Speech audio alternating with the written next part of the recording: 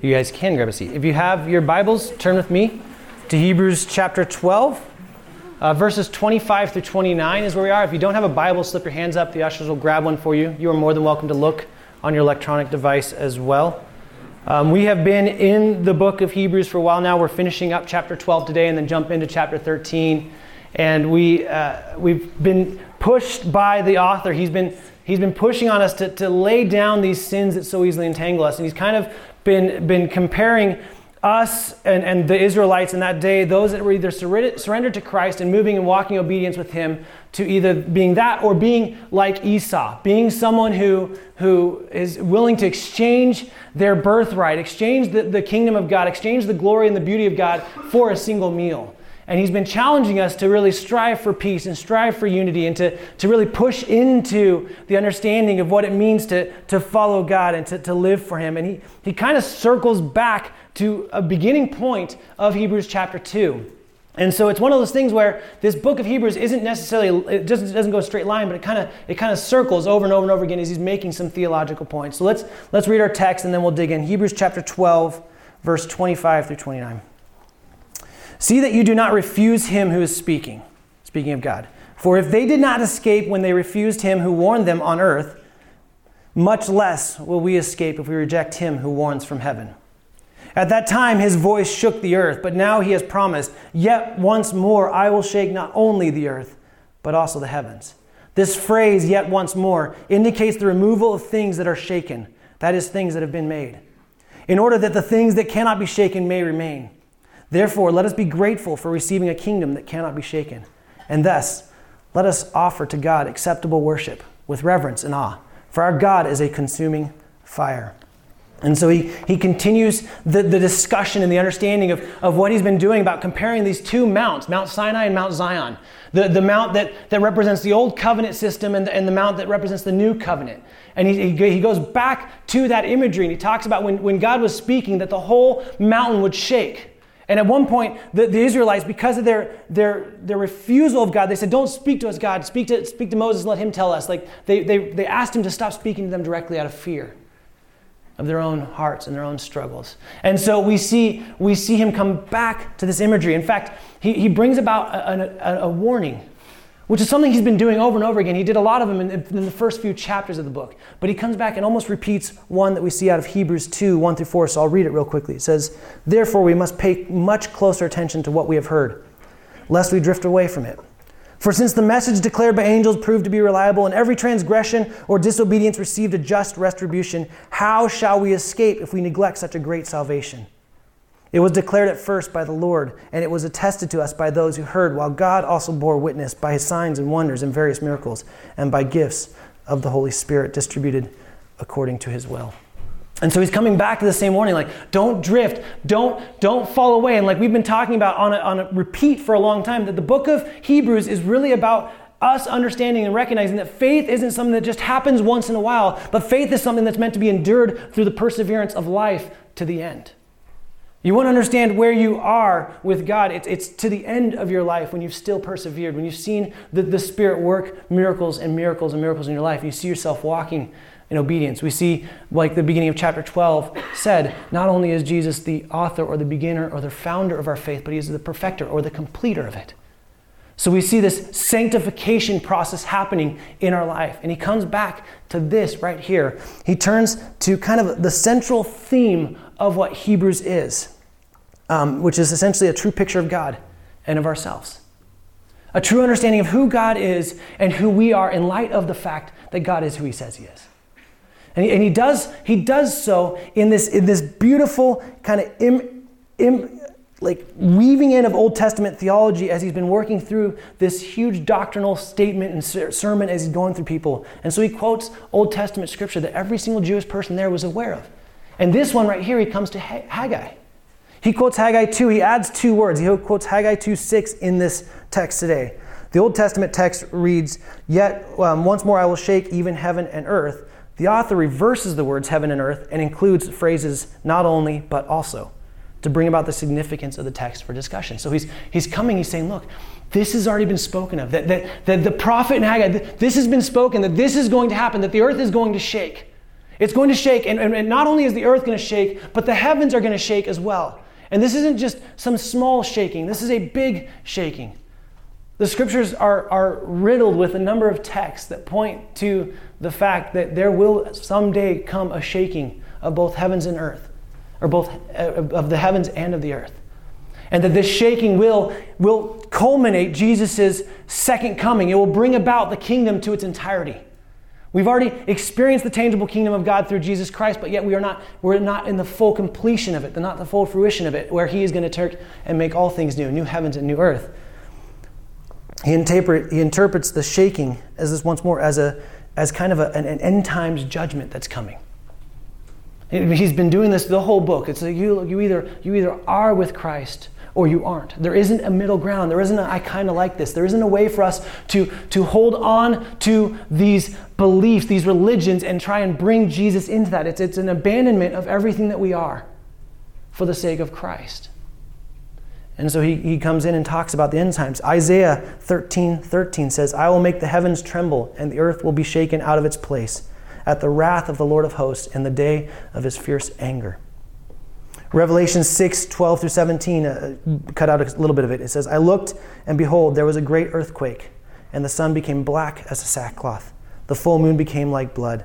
The sky vanished like a scroll that is rolled up, and every mountain and island was removed from its place. Then the kings of the earth and the great men and the generals and the rich and the strong and everyone, slave and free, hid in the caves and among the rocks of the mountains, calling to the mountains and rocks, fall on us and hide us from the face of him who is seated on the throne and from the wrath of the Lamb. For the great day of their wrath has come, and who can stand before it? And so we see this end times, this eschatological end time view of judgment coming, that the earth is going to shake. And that's where the author goes just before he kind of rams out the last chapter a bunch of really applicable things on how we are to live in light of the fact that this is coming. He comes to a very practical level after this, and he goes out of that. But he is confident that this is going to happen. He is confident that this is what this means. And the shaking that will happen will be the new heavens and new earth created. And those that remain will be those that are part of the unshakable kingdom. And that's the statement he's making here. In fact, the reason our author follows this picture of festive celebration, so he just like chapter 12, 22 through 24 is like this beautiful festive celebration. It's like, what is happening here? It's profound, it's joyful, it's amazing. And then with a stern warning here is to, once again, the purpose of this book is the spiritual condition of the community. Remember, the people that were here, there were some that were following Jesus, like with the asterisks in their hands. There were some that were walking with Jesus, but they weren't really fully surrendered to him. There were some that still would have been completely Jewish and not really fully surrendered to Jesus. And there were some that had started to slide back into the Jewish system. They started sliding back into the temple system and the sacrificial system there. And the author had already said, like, look, when you do that, you're saying that Jesus needs to be sacrificed over and over and over again. That's just not how it works. And so he's saying to this people, look, you can celebrate. This is a joyful thing. This is a profound thing. When we see the holiness of God at Mount Sinai, and we don't have to fear because of the personalness of God through Jesus Christ in Mount Zion. We don't have to fear the holiness of God because God has deemed us holy through Jesus Christ's work on the cross. And he's paralleling these two up. And then he says it's a joyful thing. It's a joyful thing to submit your life to God. It's a joyful thing to live in obedience to the way that God is already making you. He's moving in a way. He's sanctifying you. He's growing you. This is a joyful thing. And then he comes back with this stern warning here. He says, but make sure you don't ignore this. Listen to this voice.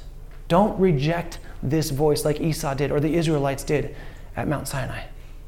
Because ultimately that rejection, and he says, look, if that rejection brought about them not entering the promised land, how much greater would it be for us to reject the new covenant of God through Jesus Christ? How much greater of an issue would it be to reject the new covenant of Jesus Christ? So we see that ultimately he's pushing on people, which I would say even today, Jesus has these same words, and we've talked about this through Hebrews. There are many on the day who will say, Lord, did we not do this in your name? Did we not attend church and give money and serve on a regular basis? Didn't we do a really great job of doing all these things for you? And he's going to say, away from me, I never, ever knew you. The earth is going to shake. The heavens will shake with it, and a new thing will come. And the only thing that will not shake is the kingdom of God. The only thing that has a firm foundation is those that have planted themselves solely on the work of Jesus Christ and what he has done for them. And that's what we stand in. And that's who we are. And that's what this author's going about. He's saying our inheritance is unmovable. This should inspire thanksgiving and reverent worship. And that's where he goes here. He says, look, if you want to experience the kingdom of God, you want to live for the kingdom of God, then this should be a joyful, reverent, wonderful experience. Yes, we already talked about the fact that a lot of the trials and struggles we're doing is discipline from the Lord, but it's still a joyful thing because he knows what's best for us. He knows what we are to be and what he's created us to be, and he's making us into that. He's molding us. He's chipping away the things that don't belong. He's cutting away the vines that are not connected to him. And he's making us more and more and more like Jesus, which should be the desire of every single one of our hearts that are surrendered to him. And he comes to this text and he says, look, there's this huge deal. If God shook things at Sinai and those who refused to hear were judged, how much more responsible are we today to experience the blessings of the new covenant?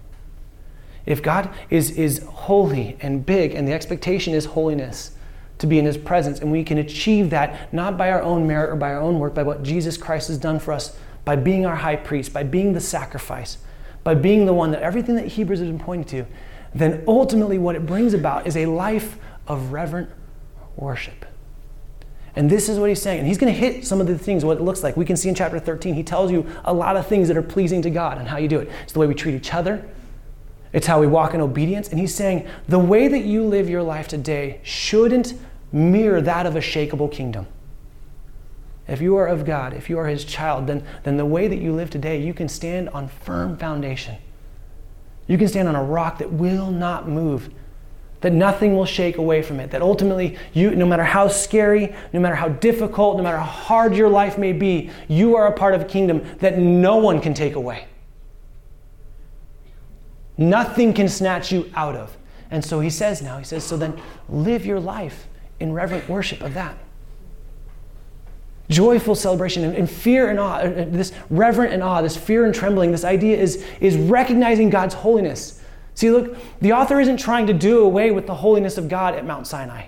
He's not trying to push on people to wrestle with the holiness of God and say, okay, we don't have to really worry about the holiness of God anymore because we have the relationship of God through Jesus Christ. No, he never ever does away with the holiness of God. He never changes that. But he tells us again, he hits us to drive that home. He says, God is a consuming fire. In verse 29, he's a consuming fire. He's a holy, just judge. And when we hear that statement, it does one of two things to every single person in this room or anyone that comes to this text. It either brings about reverent worship and awe, or fear and shrinking back like in the caves, or hiding like Revelation talked about. So when we are confronted with the holiness of God and we realize just how naked and vulnerable we are, he knows every single thought that you have. He knows every single thing you've done, are going to do. He even knows when you're praying to try and get him to do something and you're pretending like you can manipulate him in some way. He knows all of those things. And if he says, you can stand in boldness in my throne room, not because of those things, but because of what Jesus Christ has done for those things. So we can rest in peace. So this scripture is meant to be a joyful scripture, not a begrudging like, oh, I got to obey God. No, not again. It's a joyful thing. It's a look. I get to live my life in obedience to God's word, so that I can depict and show the Bren that He is making. That's more and more like Jesus. That's a part of His kingdom. It's a complete version. So listen to the voice of God, who speaks by the blood of Jesus. He says, I will forgive you. I will cleanse you. I will accept you. I protect you. I keep you. I will give you an unshakable home. And I will always be there for you. Trust me. See, God doesn't bring about this scripture to bring a fear in that says that, well, listen, you better obey Him because He is a consuming fire. That doesn't really bring about an excitement to follow Him. That doesn't really push on people to go, man, I really want to follow the Lord because I'm just worried He might smite me or destroy me if I don't. Instead, He says, look, we should experience in a moment of just joyful celebration because of the fact that judgment is not on us, because He sent all of that judgment on Jesus Christ. the wrath of God was poured out on Jesus Christ at the cross. And so those of us that sit as a follower of Jesus, as a believer, as a Christian, as someone that's submitted to Jesus Christ, this scripture shouldn't cause us to shrink back, but should embolden us to stand forward. Because we can stand on something that is built that has nothing to do with what we do or don't do. We can stand on something that no matter how hard the world shakes, no matter how difficult it gets, we know that we are firmly planted and there is nothing that can take us out of the grasp of the Lord's hands. And this is what he's pushing at. And so he hits these two ways. He brings up Esau and Mount Sinai and Mount Zion and this idea of what does it really mean for us to live in obedience? And he says, look, he's not saying that if you don't obey God, this is what will happen, because we all know that ultimately God's forgiveness extends far beyond our lack of obedience at times. He's saying, no, you are going to want to obey God because you recognize that you are not of this shakeable world. You're of an unshakable kingdom of God.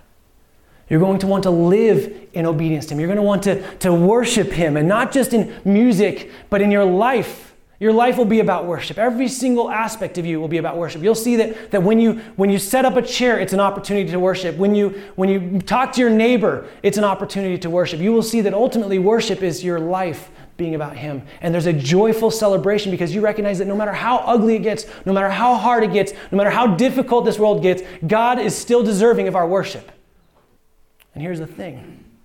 Esau was worshiping too. We've talked about this. We talked about it many weeks ago in this book.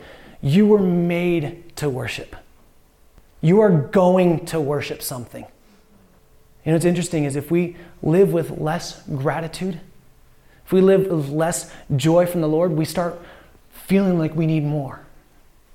We start wrestling, saying, I want more. And so we start finding these things that were beautiful gifts from God. Yes, he gave you a home. Yes, he gave you a family. He gave you these kids. He gave you this spouse. He gave you this job, whatever it is, these incredible blessings. And what ends up happening is instead of just being grateful that the Lord is giving you something that is doesn't even necessary, doesn't even need to do, and just being grateful and letting that be there, we start idolizing it. And we start worshiping it. And our life becomes about worshiping that single meal that Esau exchanged his birthright for. And so money becomes that.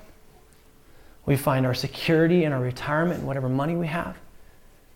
And instead of finding our security in the Lord, it happens so quickly. We find our value in who we are by what we achieve in this world as opposed to who we are in Christ Jesus. He's saying, look, there's not an in-between.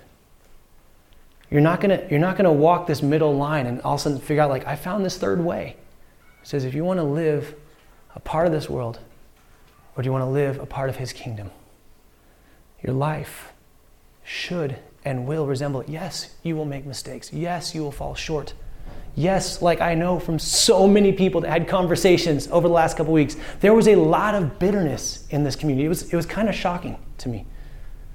I'm very, very proud of those of you that did the effort and made the work and refused to stay bitter, refused to excuse it away and pushed into someone.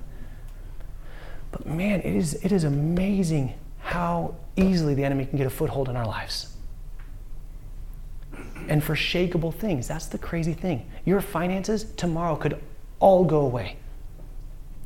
Everything could go away. It's happened. It's actually historically happened where all the money's gone away.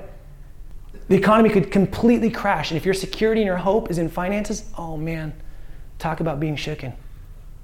If you find your value in what people think of you, one mistake. And usually what happens if your value is in what people think of you, you make those mistakes and you hide it because you're afraid of what they may see of you if you let it out, which is just another foothold of the enemy. Saying, yeah, you keep hiding. I stole a marble from my kids. Okay, this is a marble. I'm going to give you this image. I thought of this. I don't know. It made sense to me, so we'll see if it makes sense to you guys. I think what the scripture is talking about is that ultimately every single one of us that have surrendered to Jesus, we've given our lives to him. He is written in the book of life. We're his children, right? We're this marble. We're this marble. He created us this way. He knows what we're doing. He knows what we're for. And we're beautiful and we're profound. And what happens is we take this marble and we go out in the dirt and we plump it in some mud and we make a nice big ball around it. And this whole thing is just filled with mud. And you can't see the marble anymore. And then you let it sit out in the sun so it dries. So you got like a baseball of mud encasing this shiny little marble, right? And what happens is as we go through life, the Lord starts sanctifying. He starts cutting things off. Starts shaking things up a little bit. And pretty soon starts squeezing. Some pressure gets into your life, and the crumbling starts coming down. And ultimately, at the end of the day, when the heavens and the earth shake, like Revelations or Haggai or any of these books or Isaiah, all these things talk, ultimately what will happen is the marble will stand true. And you'll be the very thing he created you to be. You'll be perfect and complete and holy without the stain of this world. Without the depravity and the footholds of the sinfulness that we carry about in our flesh. And ultimately, there's going to be a shaking that happens. And every single one of us that are his children are going to come out looking perfect, complete, lacking in nothing. We won't be longing for anything else because we'll have everything in God, and that will be all that sustains us. And what the author's saying is he's saying, look, you don't have to wait. You don't have to wait until the final shaking to really live a life of reverent worship to God.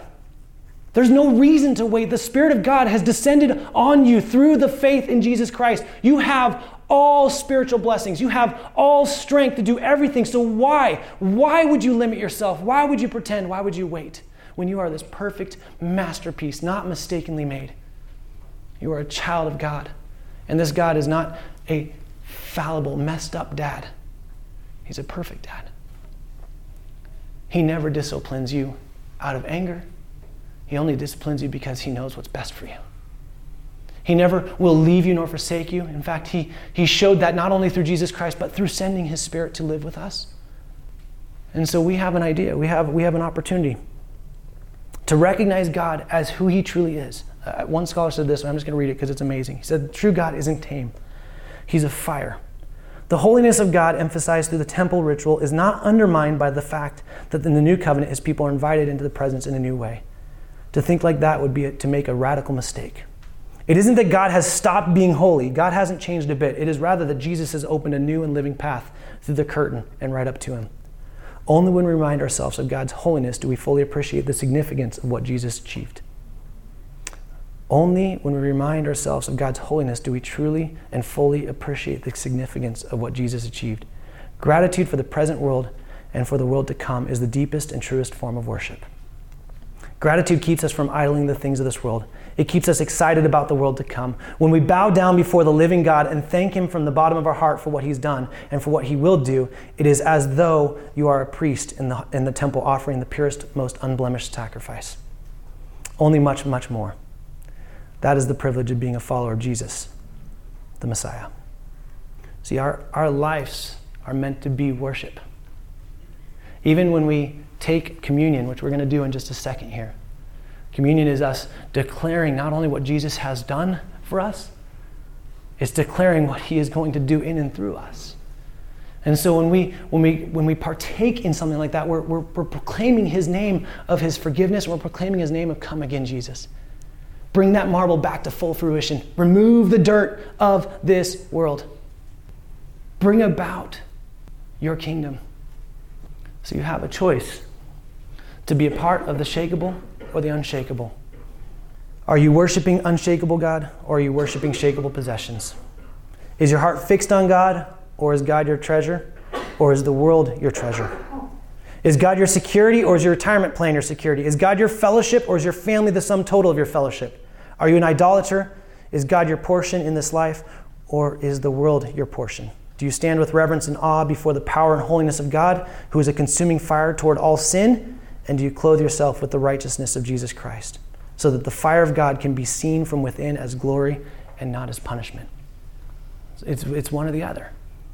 And so when we get this picture, this beautiful picture that ultimately that God says, look, we can stand, we will stand, and with reverence and awe, we will not in any way be shaken beyond anything else that makes us more and more like him. We don't have to fear that. We don't have to worry about God being a consuming fire. Instead, it should bring us about worship. Our life should be worship. The way that we work should be worship. The way that we communicate to our spouse should be worship. The way that we read the scripture should be worship. All of these things should be worship. This is why it's so contrary to say that I have a God who is my king and the Lord of my life while I hate a brother or sister in Christ. That's just foolishness. John says that you're a liar if you say that. So Jesus says if you're going to offer something at the altar, if you're gonna worship me, and you know that your brother has something against you, leave this here and go first be reconciled and then come back to me. So we're gonna take communion. In fact, we're gonna do it together today. So the ushers are gonna come up and just start passing it. Again, the same thing I would encourage you is if you are not in a right spot, if you still know that there is a willful disobedience, there's a battle going on in your heart right now that you have not fully submitted or surrendered to God, I would encourage you to refrain from this. Not because it does anything more holy, but because of what you're saying. You're belittling the very goodness of what God has done for us. The very thing that Jesus instituted, you're making small. The thing that Jesus can't wait to do with us in completion of his kingdom when everything's shaken and gone. And so we're going to take communion as a community. We're going to take it together. And right now, as it's passing, I'm going to give you a moment to repent. I'm going to stop talking in just a second. And I'm going to give you guys an opportunity to just repent before the Lord. Here's the most beautiful thing about what communion represents. It's his body and it's the blood that's spilled for us. What communion represents is what Jesus Christ has done for us on the cross. Here's the most beautiful thing. Whatever struggle you're carrying right now, the very juice symbolizes the blood that covers whatever sin you wrestle with. There is no sin that juice doesn't do. You don't need to take two of them in hopes that it will actually cover whatever sin you did last night. In fact, this is just a symbol of what has already been done in your heart through faith in Jesus Christ. So there is no sin too far from the Lord. You are not too far gone. You have not walked down the road too long where the Lord says, no, I'm just done with you. You know what's amazing is that no matter how many times you sin, God will never, ever, if you're his child, he will never look on you with shame. Romans tells us that there is no condemnation for those who are in Christ Jesus. So stop condemning yourself, because he isn't. Would you allow the power of the Spirit inside of you that's clamoring and desiring and pushing to be obedient to God's word, would you allow him to work? Would you repent? Would you lay down the sins that so easily entangle us? Would you allow the weights to go away and let him work? And so let's repent. Let's give ourselves a moment of quietness. If you need time to go talk to someone else, please do it. Go get up. Go make the phone call right now. Grab them out of the seat if they're near you. No one's going to judge you. If they are, that's between them and the Lord. Okay? Be silent. Father, there probably is never enough time for us to repent. Some of us, it may feel just a laundry list of things that are going. And God, would you just shower your grace? You say that your grace is sufficient. That means more than enough. You tell us that you lavish on grace. You overwhelm us with grace. God, would you remind us of your grace in this moment? We thank you for what you did through Jesus Christ so that we could stand in righteousness with you, so that we could be clothed in your righteousness, so that we could stand in the throne room of God, anchored by Jesus Christ behind the veil, standing and worshiping you while Jesus is equally praying for us and advocating for us and allowing us to be in your presence. Father, it's because of his work, it's because of his broken body, it's because of his sacrifice for sins, where your wrath, your judgment, your consuming fire was poured out on him in place of me. God, thank you for that. Forgive us for making light of that, and God, would you please continue to work in our lives like you promised to do. We know you will, God, but would you just push harder into us? Would this be the end of a year where we see not only your goodness, but we see you doing something in us that we cannot in any way, shape, or form take credit for? Father, for those that continue to run from you, for those that continue to hold on to a pain or bitterness or a sin because they just don't believe you can take it, would you just wreak havoc with their hearts? Would you show them that the consuming fire has paid for that, and all you are is a gracious Father that wants to look them in the eyes and tell them you love them? Lord, we ask, would you come shake this world. Remove us of this dirt. Remove us of this flesh, this sinfulness, and let us experience the true joy that we know surpasses everything that we can experience in this world that is good, of being in the presence with you in the completion of your kingdom. It's in Jesus' name we pray. Amen. I'm going to take communion because I want to take it with my wife in second service. So I'll lead you guys and I'll do that in second service with her. Jesus, he standing in the upper room right before he's arrested and before he goes in there, when he implements this Last Supper. And again, I can't emphasize this enough. He says to them, he says, I will not take part in this meal again until my kingdom is in fruition. If I could just hammer in a picture in your mind that Jesus is right now in heaven preparing a place for you. He's like, oh, I can't wait. They're going to sit right here. I can't wait to sit with them. I can't wait to have this feast with them. I can't wait to experience this meal with them. But in that moment, he broke it up and says, this bread, you can get bread if you want to. He says, this is my body. He says, this is my body, which is for you. Do this in remembrance of me. And he gave it to them to eat.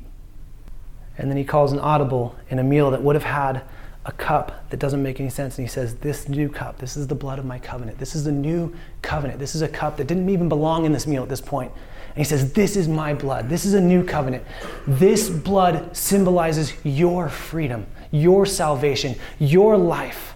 This blood is for you. It's spilled for you. And so he said, when you drink this, don't only remember, but don't ever forget what this blood means for you and the forgiveness of your sins. And don't ever forget what this blood means for you in the future hope that you have in Jesus Christ. And so he said, please drink this as often as you gather in remembrance of me. So let's drink.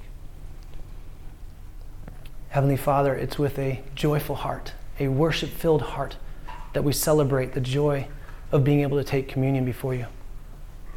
We thank you that you are so good. We thank you that you have sent your Son to die for us. We thank you that we can experience the washing of our sins through the blood of Jesus Christ so that we can be deemed perfect and righteous before you. God, for the individuals that are in this room that didn't take communion, God, would you restore? Would you reconcile? God, for the individuals that are in here that aren't even sure that they're following you, God, would you show them that there is nothing that won't be shaken in this world except for your kingdom? They cannot find a firm footing anywhere in this world.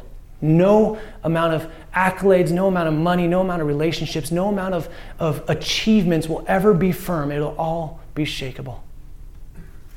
And so, God, we thank you for what you did for us through Jesus Christ. Jesus, we thank you for your sacrifice for us. We thank you for the fact that you are advocating for us. And God, thank you that Jesus is right now praying on behalf of me in the throne room of God. It's in Jesus' name we pray. Amen. We are going to do baptism, which is always a really, really fun thing. Yes, this is a celebration. I love baptism. By virtue of reminding us of our connection to Jesus and each other, baptism supports it's incredibly meaningful. In Christianity, baptism is something that we see that we're commanded to do. In Matthew 28, 19 through 20, it says, "Go therefore and make disciples of all nations, baptizing them in the name of the Father, Son, and the Holy Spirit, teaching them to observe all that I have commanded you. And behold," and this is the best promise, guys, "and behold, I am with you always to the end of the age." Some of us forget that he is with us always. Jesus is promising to be with us always. We see that baptism is a union with Christ. We see that specifically in Romans 6. This is why it's so wrong and contrary for us to live a life that isn't a part of the kingdom, because of what we see in Romans 6. Romans 6 says, 3 through 4 says, "Do you not know that all of us who have been baptized into Christ Jesus were baptized into his death?" So meaning, we've been baptized into Christ. We died with him. We went into the tomb with him.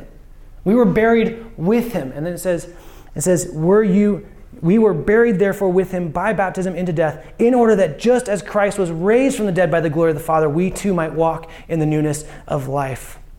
It'd be a mistake to say that baptism is what saves us. Romans 3:23 says it's by faith alone that we are saved before the Lord. But baptism is a symbolism of what we've done. And here's what's amazing to me, guys. This is what's profound to me, is there's always so many people that for some reason, circumstances, fear of man, whatever it may be, that haven't been baptized. They've been walking with the Lord and haven't been baptized. And almost every time we have someone's story like that, and Shayna's today's story is similar to that. And I want to encourage you, I want to challenge you, I want you to be emboldened by her and the fact that she's stepping out in obedience, that some of you need to step out in obedience. Look, some of you need to leave with wet clothes. I'm just going to say it that way, okay? You have been disobedient to the Lord in this. Some of you are like, man, I couldn't take communion again, and because I haven't even done this. And so this is a step of faith. This is a profound and a beautiful step of faith. It's an analogy. It's kind of like a wedding ring, right? Like the wedding ring doesn't make me married. My covenant before the Lord makes me married. It's not like, oh, I'm not married, I'm married, right? Like that's foolishness. If you do that, you got some other issues, so let's talk, okay? But baptism is a symbol of, it's kind of the first litmus test of following Jesus. It's a step of obedience. And some of you have been disobedient. Not just the timing hasn't worked out, you're being disobedient in it. And so I want to encourage you to be faithful, to step in that way. And so the band's going to come up, and Shane, you can come on up, and Matt, come on up. I forgot the mic for Matt, so could someone run that up to me? And we're going to baptize her. Galatians 3:26 through 27 says this, in Christ Jesus, you were all sons of God. Thank you. You are all sons of God through faith. For as many of you as were baptized into Christ have put on Christ. So it's saying ultimately that we've been baptized in faith. It's Christ that puts on us, and we get to walk in the newness of life with him. This lovely gentleman right here is Matt O'Brien. He runs crew at Boise State, and I just love this guy. His family's awesome. And so he is going to take over from here, if that's okay. Yes. Shana says, the first time I heard the gospel, I was completely overcome by such a strong message of love that I had never heard before. But after accepting Christ, my walk in the first few years was very challenging for me, as I struggled to reconcile the importance of my Jewish background with my new faith. I thought that I needed to give up everything to be a true believer, seeking God in this, he's given me the blessing of understanding the fulfillment of Jesus in an amazing way through my identity, and reassured me that who I am in him is perfect. Over the past 7 years, that message has transformed my life in ways I could never imagine. God has called me to say yes to him in so many ways I never thought of I would have the confidence to do, such as having a passion for sharing my faith with others and leading a core group. This is one of the many things that God has called me to say yes to, and today I get to experience his glory in my life in a new way. I'm so proud of the identity that God has blessed me with, and very grateful to share it with all of you.